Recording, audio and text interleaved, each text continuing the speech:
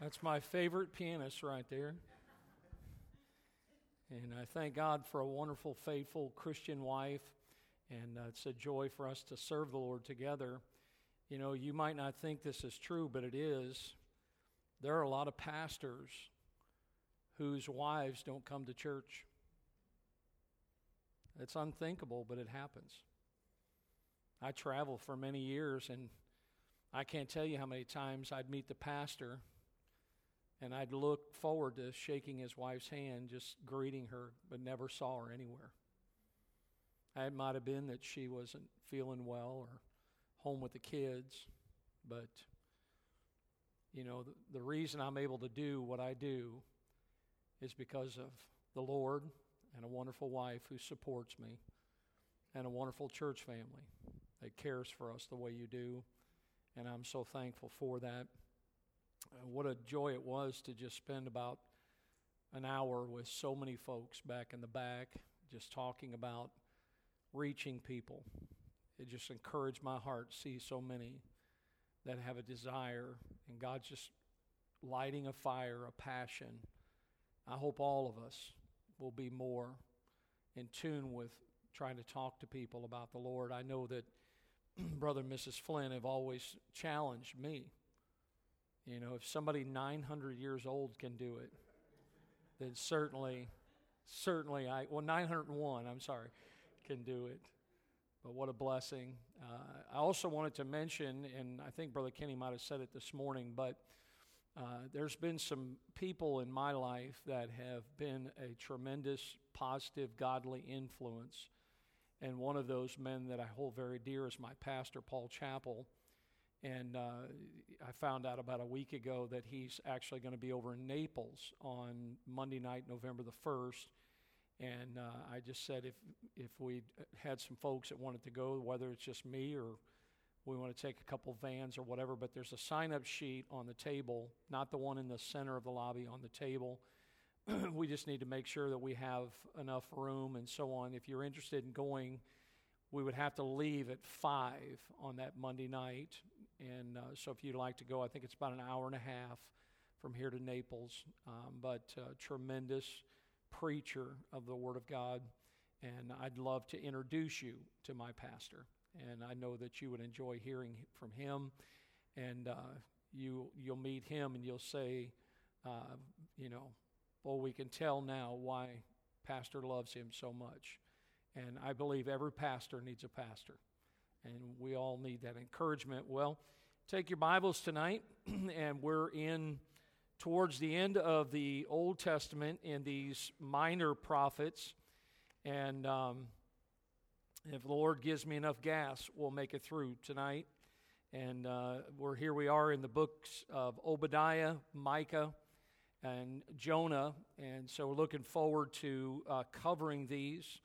And this has been a tremendous study. Again, I want to apologize for the rapidity of going through these the way that we are. There's so much that I could spend easily one Sunday night with each one of them.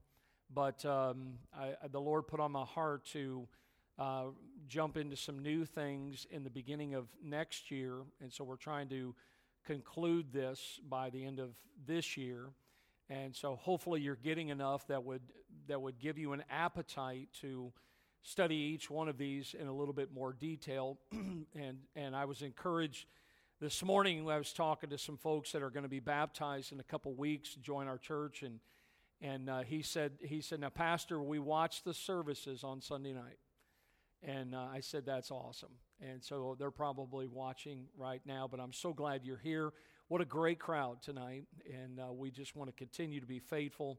So let's jump in tonight. Obadiah, and of course, we're 66 books. We're in towards the end of the New Testament. The title of the book of Obadiah is the Book of Doom for Anti-Semitism. Now, anti-Semitism is a fancy word if you've never heard of it. It's basically dealing with hostility against Jewish people. That's what anti-Semitism is. And, you wouldn't think this is true, but it's still prevalent even in the world today. Many are hostile against God's people, the Jewish people. The name Obadiah means a servant, and he probably knew Habakkuk and Ezekiel and was a contemporary with Jeremiah and Daniel, lived in the same time, same period of prophecy. He was the 13th of the prophets. And I think we've been using the same one. I think you've got it on the back page or so, but again, you can see there where Obadiah fits in with the prophets, course, towards the end as the 13th prophet. The contents of the book, as we look at this small book, and here it is. Edom, one of Israel's enemies, is the main theme of Obadiah's prophecy. These people are known as the Edomites. And the Edomites were descendants of Esau. Remember Jacob and Esau? So they were the descendants of Esau, and here it is. They never forgot Jacob and all of his descendants for cheating their ancestor out of his birthright. Remember the whole story? He came in from the field, thought he was going to die, had to have some food, and Jacob, the supplanter, said, "Sell me thy birthright." And he traded it for a bowl of soup. That's what he did. How little value. Now listen, Jacob didn't make him do that. He did that of his own accord. Just like we see Adam when he took some of the fruit. I don't see where Eve body slammed him and shoved it in his mouth. And so understand here that these people, the Edomites, they never forgave Jacob. That's the hostility that's built up in their hearts towards these people, the people of God. Their grudge led, and you have it in your notes, to a threefold sin. Number one, here's the first part of it. When the Israelites, and you may remember this story, if not, you can go back and read it, but they were approaching the land known as Canaan. They sought permission from the king of Edom to pass through his territory. Now again, they did it right. They were asking permission, can we come through your land? And notice they gave him assurance that the privilege would not be abused. We won't destroy anything, but notice the king refused their request and was prepared to fight if the Israelites had persisted in moving forward. So here's what we find is Israel, because the king refused, they had to turn back to what is known as Mount Hor. And the Bible says they journeyed from Mount Hor by the way of the Red Sea to compass the land of Edom. So all of that was as a result of that had spilled over years before that. And they had never forgiven for what had been taken from them as they viewed it. That was the first part of their sin. Notice the second one. It was during the reign of Ahaz, when Judah was attacked by Pekah and Rezin, that the Edomites invaded Judah, and they carried off captives. There had been other conflicts between Israel and Edom, but this was one where they invaded and they carried off captives. Notice the third one, and this one's pretty alarming.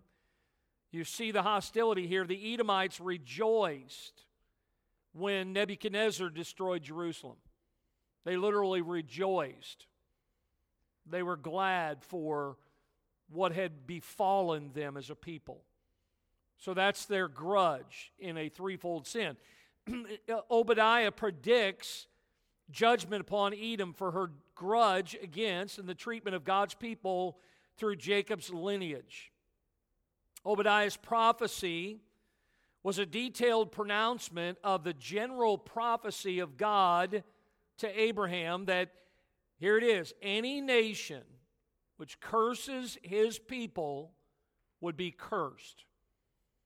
Now you see the verse there, if I included it, Genesis 12:3. I will bless them that bless thee, curse him that curseth thee, and in thee shall all families of the earth be blessed. Notice, all families of the earth. That'll tell you right there why I believe it's important that America be a friend to Israel. And we see the promise of God. Now notice Edom's behavior. We're talking about not one person, a people. Their behavior and doom is a classic warning against anti-Semitism, against hostility against Jewish people. There's great value to this book. Verse 10, we see this, for the Bible says, thy violence against thy brother Jacob's shame shall cover thee, and thou shalt be cut off. What's the rest of it say? Wow, that's a long time. Because of this hostility. Now, Obadiah is the shortest book in the Old Testament. And you have there, I think you have the chart. Do we have a chart of this? I think you have it on the back page here. Notice here, it's just the one chapter. And I love it, again, at the top, I will, thou shouldest not have, and there shall be. Judah is persecuted, and then notice Judah is restored. And, of course, we see Edom, the nations, and Israel, the focus of God just in this short amount of time. The kingdom shall be the Lord's. Wonderful outline that we see here, and maybe you can use that as you do further studies in the book of Obadiah. Now, the character of this falls right in line in one of the minor prophets. It's a prophetical book, and the subject of the book of Obadiah is God's special care over the Jews, God's special care, and the certainty of punishment to those who persecute them. So God's going to take care of His people, and He will punish those that persecute them. The purpose of the book, and this is really for us, okay, is, notice, to assure us of final victory, over our enemies in the heavenlies and the eternal possession of our blessings in Christ. So we see something for ourselves as we study this book. Now, you saw the outline. It's really a simple, basic outline divided into two sections. The first 16 verses and then really the last 6 or so verses. And it begins with the doom of Edom, the charge against them, the crime, and, of course, the catastrophe to Edom, verses 15 and 16, and then the deliverance of Israel. So notice the doom of Edom, but the deliverance of Israel, the triumph of Israel, the possession of Israel, and the establishment of Israel, God being faithful to His word, and we see this in this simple outline. Now, the period of the prophecy was really just about a year in length, very small prophecy, but yet so very important in the scheme of God's people. Notice the writer is believed to have been Obadiah. Again, there's some that would hold that it was not. You can take that whichever way you want, but many believe that it is Obadiah that wrote this small book. Now, who did he write it to? His target audience was largely to the Edomites, with a promise to future hope for Israel. So it was largely to the Edomite people. When was it written? Well, again, many believe that this is not dated as far as that, but if you look at some of the internal evidence you see in verses 11 and 12, these verses seem to fix the date near the time of the final overthrow of Jerusalem by Nebuchadnezzar, which was about 597 BC. So if you wanted to date it, it probably would be fair to say somewhere in that area. Now, where was it written from? Well, near the holy city in the southern kingdom of Judah. Somewhere near the holy city. The key chapter, well, there's only one chapter. So God's judgment in the foreign nation of Edom. And we've addressed that a couple times, but God judging them for what they did. The key verse is verse 15. And the Bible says, for the day of the Lord is near. We've talked about this already. Upon all the heathen, as thou hast done, it shall be done unto thee. Thy reward shall return upon thine own head. There's a verse in the New Testament that talks about what we sow, we're going to reap. You know, God will not be mocked. So understand that oftentimes you cast your bread upon the water and it'll come back around. And we see this even in this small book. The key word is the word retribution. Retribution. And the key phrase in verse number 17 is the house of Jacob shall possess their possessions. You know, You think about this, I don't know if it's fair to say this or not, but many people have said over the years that God has so many blessings for us as His people.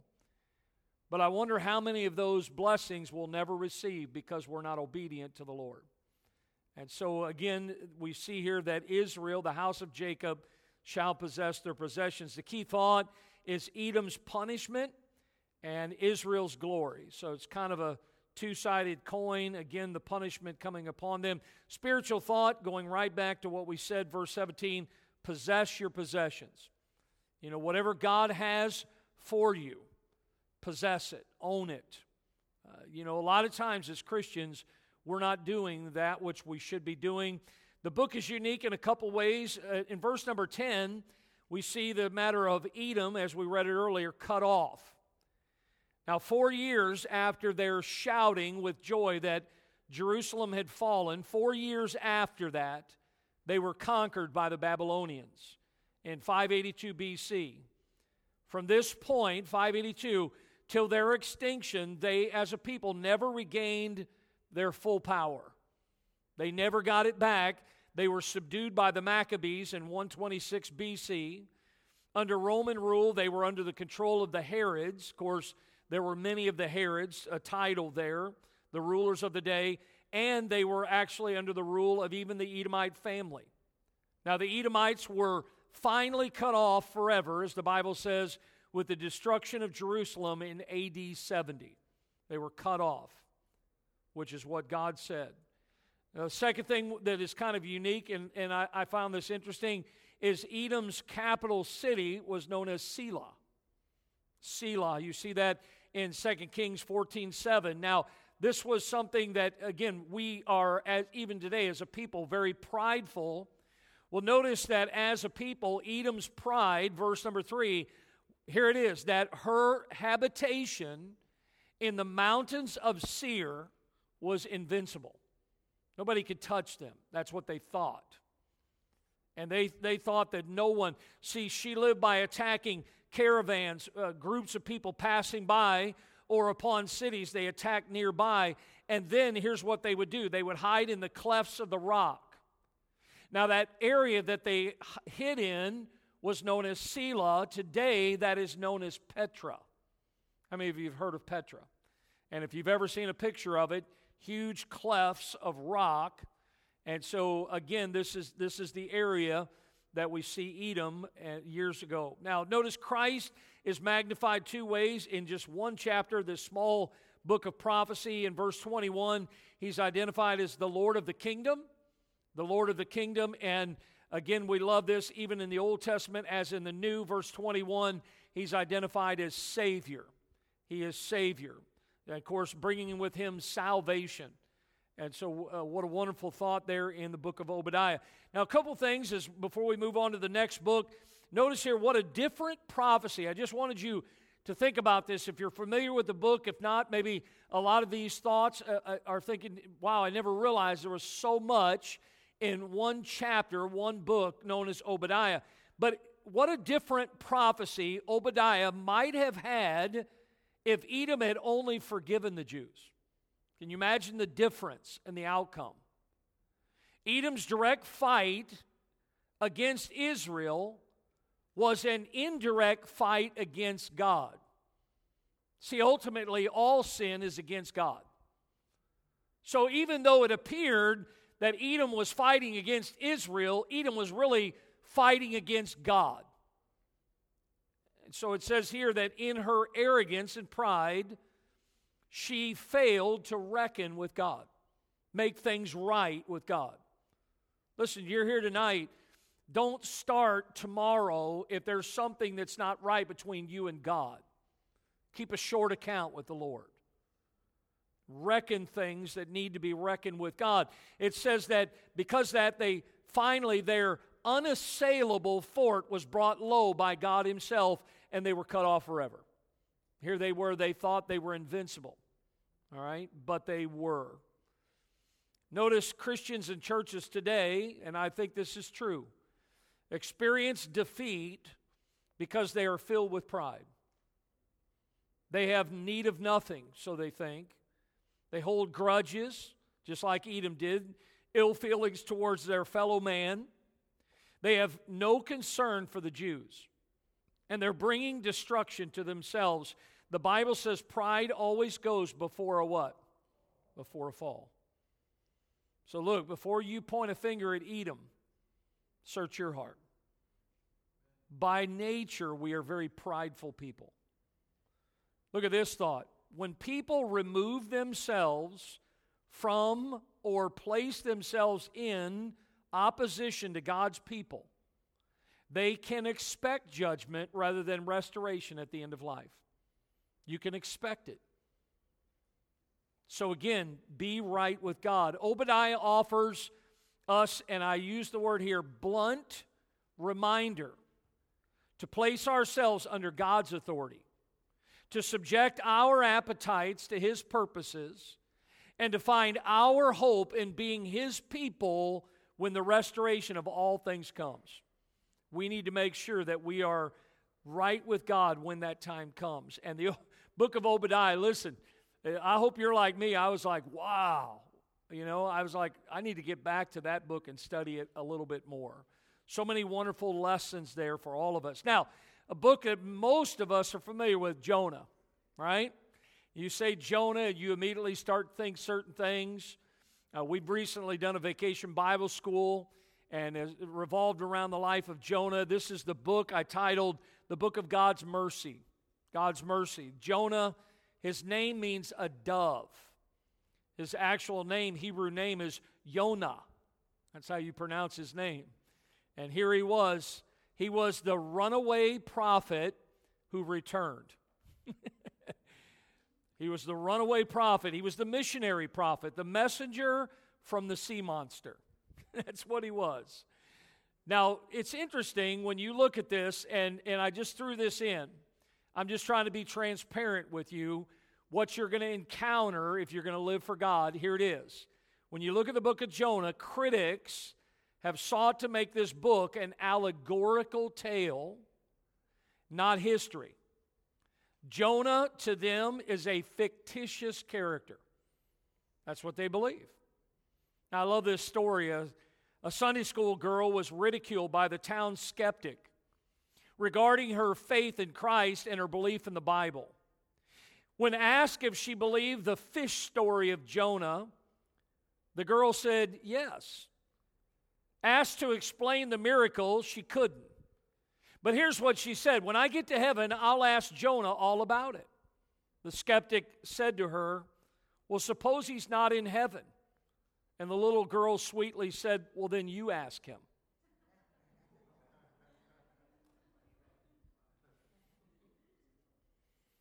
Now, Jews of old, listen to this, important. Jews of old have accepted the book of Jonah as historical fact. The Jews of old. The writer of 2 Kings recognized Jonah as a real person. Look at the verse. 2 Kings 14:25. He restored the coast of Israel from the entering of Hamath unto the sea of the plain, according to the word of the Lord God of Israel, which he spake by the hand of his servant Jonah, the son of Amittai, the prophet, which was of Gath-hepher. So again, we find the Jews of old have accepted the book of Jonah as a historical fact. Well, listen, if that's not enough for you, Christ himself accepted the account of Jonah as historical. I think that's good enough for me right there. Matthew chapter 12, he answered and said unto them, an evil and adulterous generation seeketh after a sign, and there shall no sign be given unto it, but the sign of the prophet Jonas.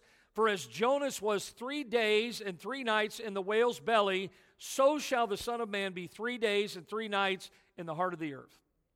Jesus himself accepted the account of Jonah as historical. Jesus also believed as history Jonah's account of Nineveh. Look what the Bible says in Matthew 12. The men of Nineveh shall rise in judgment with this generation and shall condemn it, because they repented at the preaching of Jonas, and behold, a greater than Jonas is here. It also says, look at the verse, Luke 11, when the people were gathered thick together, he began to say, "This is an evil generation. They seek a sign, and there shall no sign be given it but the sign of Jonas the prophet. For as Jonas was a sign unto the Ninevites, so shall the Son of Man be to this generation." So from these verses, listen, you have the choice. You can either accept the words of Christ or you can accept the words of the critics. I think I'll accept Jesus' words myself. Now notice Jonah was the second of the prophets. Early on with the prophets in the lineage, he was the successor, think about this, of Elijah and Elisha. Wow, that's a tough act to follow. It's likely that he trained in what is known as the school of the prophets. And again, I think you see the chart there. You can see where Jonah is right there, just the second of the prophets. Now, the contents of the book tells the story of a man who was called of God. If you're familiar with these 4 chapters, he was called of God to preach, but he wanted to run away from the call.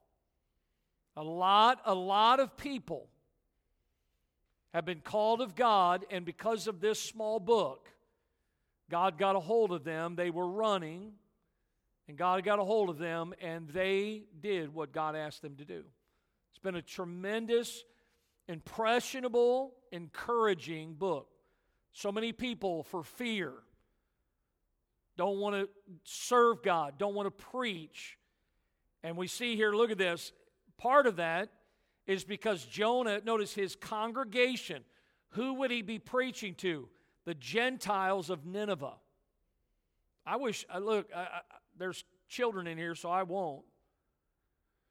But if you have a way that you can research out, you ought to research the people of Nineveh in Jonah's day. I don't know, I know there were, but I don't know of a more wicked, vile people. The things that they did to people, torment and so on. You know, a lot of times we think, well, I just can't believe Jonah. Well, I wonder if it had been you or me. I mean, there was a real reason. Now, again, whatever our reason is, it doesn't outweigh God's call. I think of the missionaries, the story of the lady missionary that went to a cannibalistic people,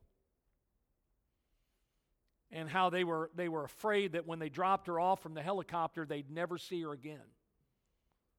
And when they came back 30 days later, here was one white woman in a sea of dark-skinned people that she had won to Christ and didn't even know the language.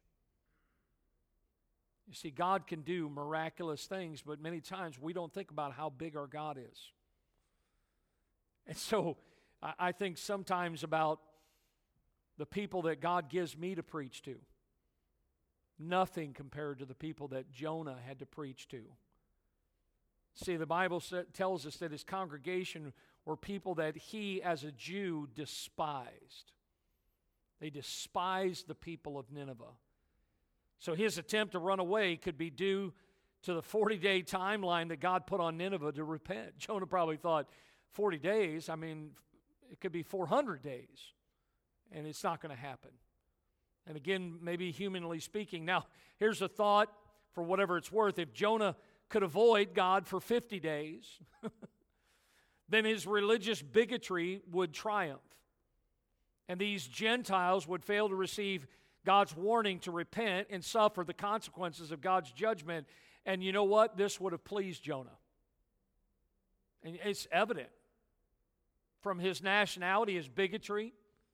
Jonah would have been just fine because he felt like these people deserved judgment. Do you know that everyone deserves heaven? There's no one that you and I shouldn't witness to. There's no wrong side of the tracks. A lot of times what do? We look at the person, we see the piercings, the tattoos, the whatever it is. Listen, you need to see the soul that Jesus died for. So again, we think about the mercy of God here. God's mercy overrode. Oh, actually, I think I skipped a line here. God created circumstances in such a way through a great fish that Jonah got to Nineveh in plenty of time, and Nineveh did repent. And that's really the whole story.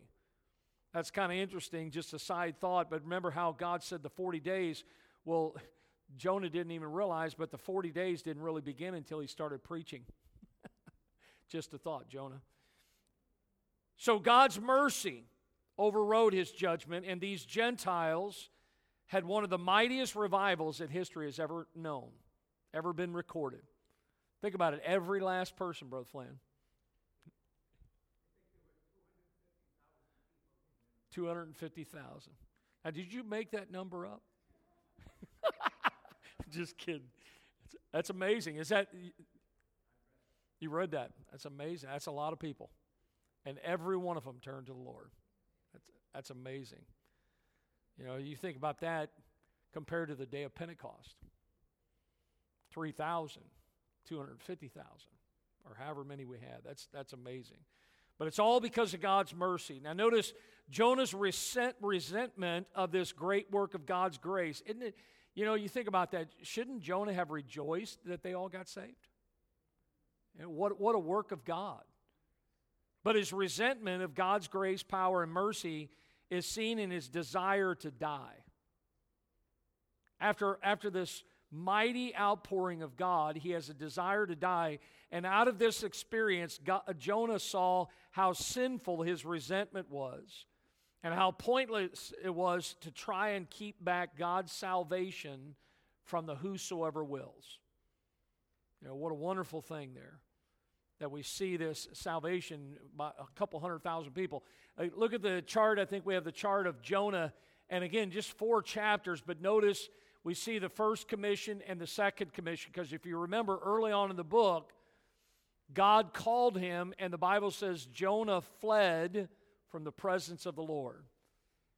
And I think there's some wonderful words here, because the Bible says God called unto him the second time. Aren't you glad God gives us another opportunity after our disobedience? And we see some wonderful things happen here: the call, the sin, the consequences, the prayer, the deliverance. And then you see, look at it again, the call, the sin forgiven, the consequences, the prayer, and the rebuke that comes at the end of it. So again, God doing his work, commissioning Jonah. God hears as Jonah prays. And the Bible says while Jonah's in that great fish, now in the Old Testament it's called a great fish. In the New Testament, the word whale is used. But notice here that as you see this, Jonah is praying from inside this large fish. And he describes it from the belly of hell. I thought about that this week as I was preparing for this morning's message. Jonah considered that. He was in the heart of the earth, in the middle of this great fish. And God hears, God spares, and then in the end, because of Jonah's own sin, God has to reprove him. To whom the Lord loveth, he chasteneth. And so what a wonderful book. We see so many great things here. Notice the character of this book, even though it's one of the minor prophets, I would call this a personal history, dealing with this man, this individual that God was wanting to use. Notice the subject is God's dealing with a disobedient prophet and Nineveh's repentance. Nineveh's repentance. Now for us, the purpose of the book is to reveal to us typically God's dealing with his son as a substitute to disobedient ones, and to teach us that God's mercy and faithfulness are extended to each of his servants. God's mercy is extended even to Jonah, even to you and I. Now here's a little outline. It's a really easy one. You could even, some of you guys, you could even preach this someday. I'll give you my permission. But notice the 4 chapters here. You have the prodigal prophet. Remember the story of the son that requested what was his, and he left. We call that story the prodigal son. Well, Jonah took off from the presence of the Lord just like the prodigal did. But then notice in chapter 2, he's the praying prophet. Remember how the prodigal son, he was eating among the hogs, and he started to think, hey, listen, my father's servants have it better than I do. And so I'm going to go to my father, and this is what I'm going to say to him. Well, that's what Jonah did. Jonah began to pray from the belly of that whale. And then notice chapter 3, we see finally, after he got right, the preaching prophet. Now he's doing what God called him to do. And then look at chapter 4, the pouting prophet. Jonah wasn't happy that Nineveh got saved, that God spared them. Now the scope of the book is a period of about 12 years. And the writer, of course, is Jonah. We've given you a lot of internal evidence there, Old Testament and New. Now again, I'll go back to this as a statement here, but critics claim that someone other than Jonah wrote this book, and their argument is that Jonah, and we've seen this even in the book of Daniel, that Jonah is not mentioned as the author and that it was written in the third person. Now, just because something is written in the third person, many authors have written about themselves in the third person. It's never been necessary for an author to state that he wrote a book about himself. So again, this is yet another way that critics are trying to disprove. Now we understand all Scripture is given by inspiration of God. And again, I'm just trying to give you a little backdrop that you may encounter some folks that try to disprove this book, or they may say that Jonah was not the writer of the book. Now, who did he write to? It was written to Israel. When was it written? Well, Jonah's experience happened sometime between 784 and 772 BC. Where did he write it from? Well, it was not from the belly of the whale. Notice here that it was written to Israel. He experienced, it says here that he experienced it from 784 to 772, and it was recorded in Israel somewhere near a Galilean village where he grew up in just north of Nazareth. Just north of Nazareth. Now, out of the 4 chapters, the key chapter I would say is chapter 2, where Jonah prays to God, the prayer of Jonah. The key verse I found in chapter 3, verse 2, where the Bible says, "Arise, go to Nineveh, that great city, and preach unto it the preaching that I bid thee." What people need to hear, I just told those folks back there, is they need to hear real answers, and real answers are from the Bible, biblical answers. And so that's what we see is that God wanted him to go and preach his word to these people. Now, the key word is preach, and the key phrase is arise and go. You know, that's still the part of the Great Commission to us today. The church is not supposed to stay or get comfortable. It's to go into all the world with the gospel. And so, listen, get off of our seat and go do what God's called us to do. Key thoughts here, notice in chapter 2, then Jonah prayed. And also in verse 9 of chapter 2, salvation is of the Lord. Salvation is of the Lord. The spiritual thought here is, woe is unto me if I preach not the gospel. That was Paul's testimony. And of course, Jonah found out that if he wasn't going to do what God called him to do, his life was going to be miserable. And I've run into many people later in their life who, with regrets, have said, you know, years ago, God called me to do this, and I didn't do it. And their testimony is, woe unto me. I wish I would have done what God called me to do. Notice a couple things unique about it, and we see Jonah as a type. Well, a type of what? 3 things. He's a type of Christ's death, burial, and resurrection. We see Jonah as a type of the believer's witness, to ministry, to witness to Gentiles. God's given us, go ye into all the world. And the Bible says, ye shall be witnesses unto me in Jerusalem and in all Judea and Samaria and unto the uttermost part of the earth. That was one of the things about the book of Acts. You see, God's initial audience that he wanted to be saved was the nation of Israel, to the Jew first. But the Bible says also to the Greek. And they really struggled in the first century when, because of the unbelief of the Jews, the gospel went forth to the Gentile nations. Because people thought those are, as the Bible says, uncircumcised people dogs. They don't deserve the grace of God. And there's a huge transition, if you've never seen it, in the book of Acts, where it is to the Jews, then it is to half-breed Jews, Samaritans, and then the gospel goes to the Gentile nations. And if you're like me tonight, unless you're a Jew, you're a Gentile. And I'm glad that the good news came to all of us. So notice he's also a type of Israel, swallowed up by the nations of the world, but here's the key, never digested. God still has a plan for Israel. And so we see this, we even see it in the New Testament. So Jonah's a type. Notice we also see God's purposes. And here's just 4 chapters, some great things. First of all, we see the great wind. God used this to bring about cause for concern in trying to flee from God. So God brings about the great wind. Remember how Jonah, he went down into the ship. God brought this wind, and now all of a sudden the ship is being tossed, and these unsaved sailors are throwing everything off the ship.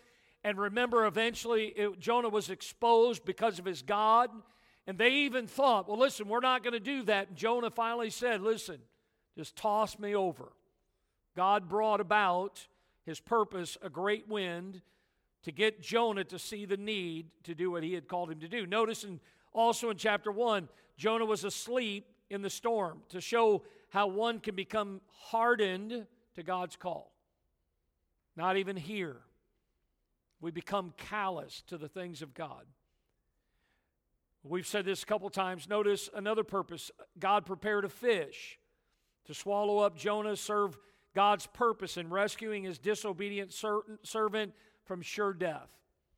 God uses some things that we would never think or imagine.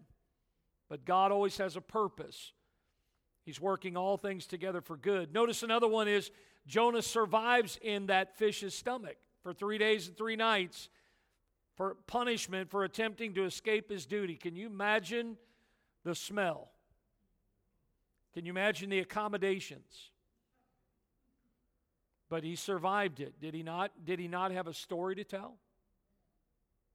Sometimes it's the things we've gone through that God can use to help us to do what we do for him in a greater way. I've seen many that have served our country become great soldiers for the Lord because of the things that they've seen, the things that they have done, what they've experienced. Here's another one, Jonah's deliverance from the fish. This is in answer to his repentant prayer. God always answers our prayer. And then notice the prepared gourd, the worm, and the vehement east wind in chapter 4. And all of that God used just to humble Jonah. God many times will bring us down, will he not? And we see this in the end, God's purposes. Notice another thing is in chapter 1, the disobedience to God. When we disobey God, and I want you to take note of this from Jonah's life, notice that God's favor is forfeited. Notice that we are deprived of God's promised blessings. We also see through disobedience how that our disobedience provokes God's anger. We see that our disobedience brings judgment, and our disobedience shall be punished. Now, how is Christ magnified in the book of Jonah? First of all, he is the obedient son. Unlike Jonah, Jonah disobeyed, but Jesus said, "Not my will, but thine be done." We see Jesus magnified as the risen prophet. He mentioned earlier that just as Jonah was 3 days and 3 nights, so shall the Son of Man be. And then, I love this, Jesus is known as a friend of sinners. God wanted those people in Nineveh to repent. And Jesus was criticized for sitting and eating and sharing with people that were sinners. Well, in my opinion, every person you sit down with is a sinner because all have sinned and come short of the glory of God. So we see him magnified. Now let me give you a conclusion here. Jonah set forth in himself the type of the resurrection death and resurrection of Christ. He declares the grace and mercy of God to repenting sinners and signifies the calling of the Gentiles after the death and resurrection of Christ. And we mentioned that earlier. And one of the greatest truths that Jonah reveals is the salvation of the Lord. He got it in the depths of the great fish and in the depths of the greatest trial that had ever come to him. Now, think about Jonah. Now, I'm going to switch this to your life. Look at this. In the hour of our greatest trials is the time that truths are made real to us. This great truth not only reveals that salvation is of the Lord, but all the provisions of salvation are of the Lord. The power to appropriate salvation is of the Lord. The grace to persevere in salvation is of the Lord. Salvation from start to finish is of Him and is revealed to us in His Son, Jesus. The Bible says He's the author and the finisher of our faith, Hebrews chapter 12, verse 2. Now, Jonah is very profitable in instructing us about the power and goodness of God, the nature, repentance, and the effects of it, the imperfection and the infirmities of the best of men in this life, and the call and mission of the ministers of the Word, and the necessity of their conformity and attendance to it. Now, here's a thought that I wanted to leave you with when we move on here. The fish is not the hero of the story. Neither is the fish the villain. The book is not even about a fish. The chief difficulty is in keeping a correct perspective. The fish is among the props that does not occupy the star's dressing room. Let us distinguish between what is known as the essentials and the non-essentials or the incidentals. The incidentals in the book of Jonah are the fish, the gourd, the east wind, the boat, and Nineveh. The essentials are Jehovah and Jonah. The essentials are God and man. That's the focus of the book of Jonah. Now again, it might be a man, but God wants to use a man or a woman to reach others. That's what the book of Jonah is all about, the mercy of God. Now the last book is the book of Micah, and again, sounding familiar with Obadiah, the book of doom and glory. Micah's name is actually an interrogation, and it means, who is like Jehovah? And again, the answer to that is no one. He lived up to his name, Micah did, by showing how our God hates sin, but He loves the sinner. Micah's the commoner among the prophets.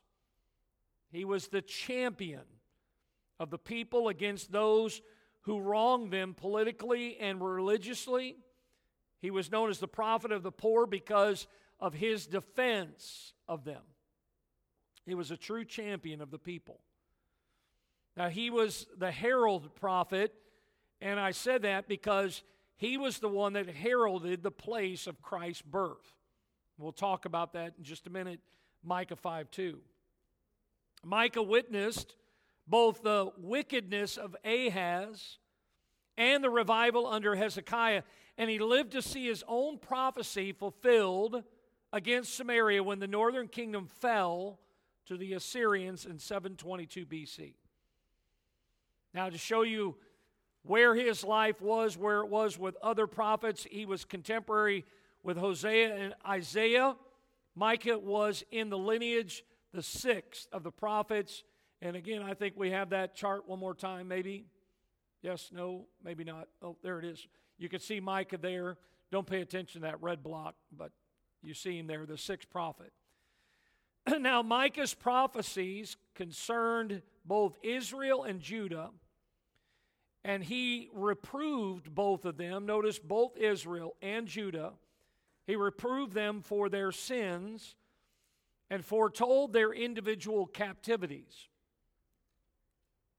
Micah had no problem exposing their sins. that what I'm about to give you here is a lengthy list, but a true list of their sins. And I want you to just think about this list: idolatry, immorality, covetousness, lawlessness, bloodshed, heeding false prophets, listening to them, soothsaying. In case you're wondering what soothsaying is, listen carefully. It's the foretelling of future events, but doing it without divine authority. That's what soothsaying is. So the prophets, true prophets, were telling forth or foretelling true accounts from God. But there were some that were soothsaying. Notice dishonest business practices, rich oppressing the poor, gossiping and deceit, strife and hatred, bribery and treachery, which is treason or violating one's own faith. Kind of sounds like today, doesn't it? Much like the world we're living in today. Now notice, for the comfort of God's people, Micah says many things concerning the Messiah. For instance, his incarnation, the place of his birth, which no prophet before Micah so clearly points out as he. He also points out the execution of the offices of Jesus. His prophetic office, his priestly office, his kingly office. The blessings of grace that came by the Lord. Some of those would be his pardon, his forgiveness, and also the happiness and the glory of Israel in the latter days. And so he points all of this out. Now, when you study this book, here's what you'll see is Micah gave 3 messages. And you can see the division there, each beginning with the injunction, the word hear, H-E-A-R. I've given you the references there, chapter 1, verse 2, chapter 3, verse 1, chapter 6, verse 1. Those are the 3 messages, the beginning of them. The first of them was addressed to all people. The second of them was addressed specifically to the leaders of Israel.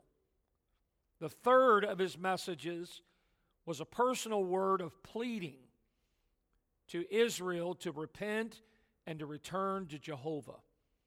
3 separate messages that God gave to Micah to give to 3 different audiences. Now, Micah's future expectations, and when you say Micah's, you're really saying God's. So notice, number 1, the expectation of a righteous kingdom. The second one, the Messiah as king. The third one, Israel's ministry. Then Israel's restoration. And then Israel's triumph over sin.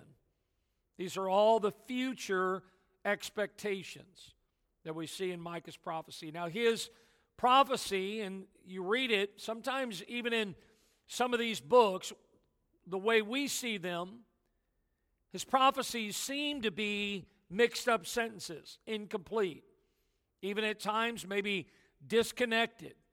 One moment he's talking about present situations, the next he's talking about future glory. He repeats himself often, but he uses different settings when he does, adding details frequently. Again, that's why we need the Holy Spirit of God to help us to understand, and even at that, sometimes it can be a challenge for God to help us to understand some of these books and some of these areas in some of the books. Now, the chart of Micah that we have, notice again, retribution, the kingdom, and the worship. We see again beginning with the judgment, then promise. Judgment, promise, judgment, promise. In each one, and here it says first collection, second, third, really dealing with the 3 messages that Micah had, dealing with sin and judgment, hope and comfort, and controversy and pardon. So, again, how good God is. You see the beginning of it, dealing with sin, the end of it, the pardon of God. And we see the goodness of God over and over and over again. Now, the character of this book, again, I would classify as prophetical. And the subject would be the declaration of Israel's sin and God's grace in sending the Savior and a King. Of course, the King of Kings. For us as a people, when we study this book, the purpose is to reveal to us God's immeasurable love in seeking and saving us when we were dead in our trespasses and sins. God sought us. God came down to us because we could not go up to Him. And so we find here God's unmeasurable love. An outline, again, short. We see the proclaiming future judgment for past sins. Then in chapters 4 and 5, prophesying future glory because of past promises.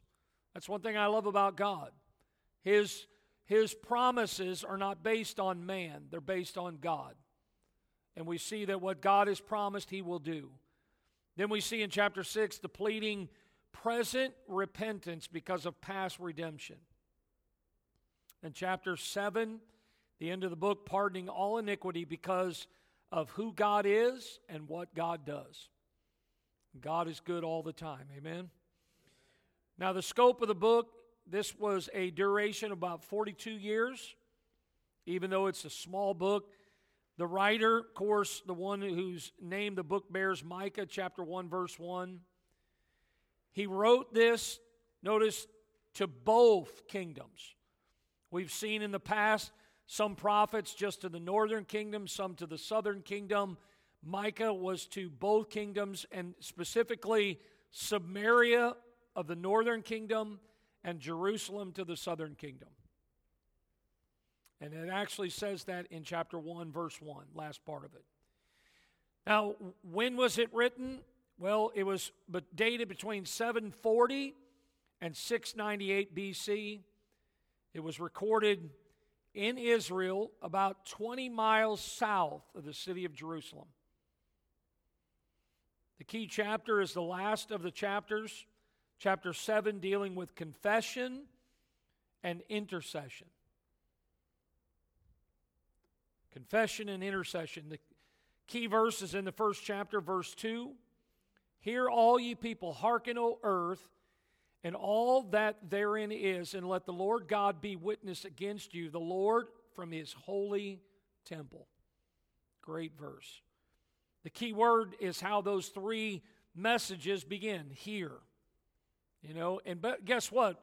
When you get to the book of the Revelation, the Bible says, all those that have ears to hear, let him hear. Nothing has changed. We need to be listening to the Lord. The key phrase, the Lord hath a controversy with His people. Kind of sad. God has a controversy. May that not be said of us today. The key thoughts, there's really three things that occupied the heart of Micah the prophet. Notice the first one was about the return of the remnant of God's people. The return. The second one is to see Israel restored. And the third would be the reign of the Messiah. These were three things gripping the heart of Micah. A spiritual thought, we even see this in the Old Testament about the brazen serpent. Look and live. Look to God. He's still the answer. Listen, we don't need to wait for December to realize He's the reason, not just for the season of Christmas. He's the reason for everything we have in life. The uniqueness of the book, mentioned this earlier, but let's address it here a little bit more. Christ's birthplace, chapter 5, verse 2. You know the verse. Now let me break it down a little bit. Messiah must have a birthplace. God chose the time. He chose the place. Now there were three continents at this time. There was Europe, Asia, and Africa. They were known of the ancient world, and Asia, out of the three, was chosen. But Asia has many countries. One of them was a little country called Palestine, which is the Promised Land. Here, there were three districts. The districts were Judea, Galilee, and Samaria. And it was Judah that is the elect and favored one of the three. But here again are many villages. Out of the thousands of obscure villages, Bethlehem is chosen. The prophet put his finger on what is known as Bethlehem Ephratah. Why this Bethlehem? Because there are two Bethlehems in the Promised Land. The other being in the northern part of the territory of Zebulun, which is in Galilee. That's mentioned in Joshua 19:15. But Micah's Bethlehem was in Judah. Ruth chapter 1, verse 1. Bethlehem means house of bread. And how fitting it is that it was this Bethlehem where the bread of life was born.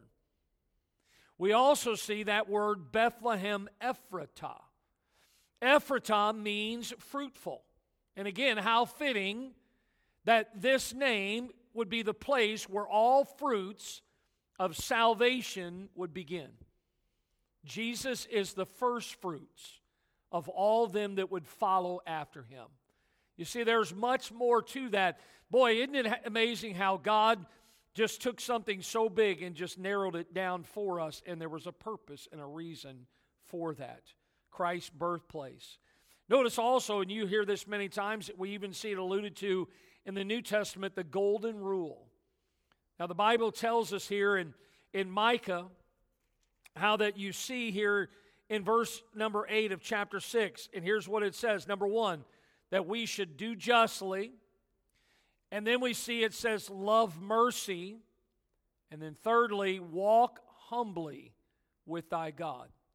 That right there is a formula for success with God. That if you and I would do justly in this world, that we would love mercy the way that God does and walk humbly with the Lord, what a great life we'd have. And this world would be a different place if all Christians would follow after what we oftentimes call the golden rule. Now, how is Christ magnified? Notice, first of all, he's the witness against the nations in chapter 1. Chapter 5, he's seen two ways. One is the smitten judge, and then the ruler in Israel. The ruler in Israel. Now, as we conclude tonight, and I again realize we've done a lot here, but I want to leave you a few thoughts here, mostly from Micah, but really about what we've covered tonight. Israel's sins brought about a worshiping of other gods, little letter G. Micah sought to get Israel to see that there was none like God who could pardon their iniquity and delight in his mercy. I really believe the devil gets us, if I can say it this way, in a ditch, and he leaves us there. That's how the devil works. Chews us up, spits us out. But God never leaves us nor forsakes us. Though an enemy should encamp against us and seek to destroy us, we can have confidence that God is our refuge. That in the secret of his tabernacle he shall hide us. Psalm 27. Now listen to this, people. God uses men, and can I add to that, ladies? God uses us to proclaim his message. In this book, Micah, through the instrumentality of a chosen man, some amazing details of future history are given to all that will hear. As always, God warns before he sends punishment.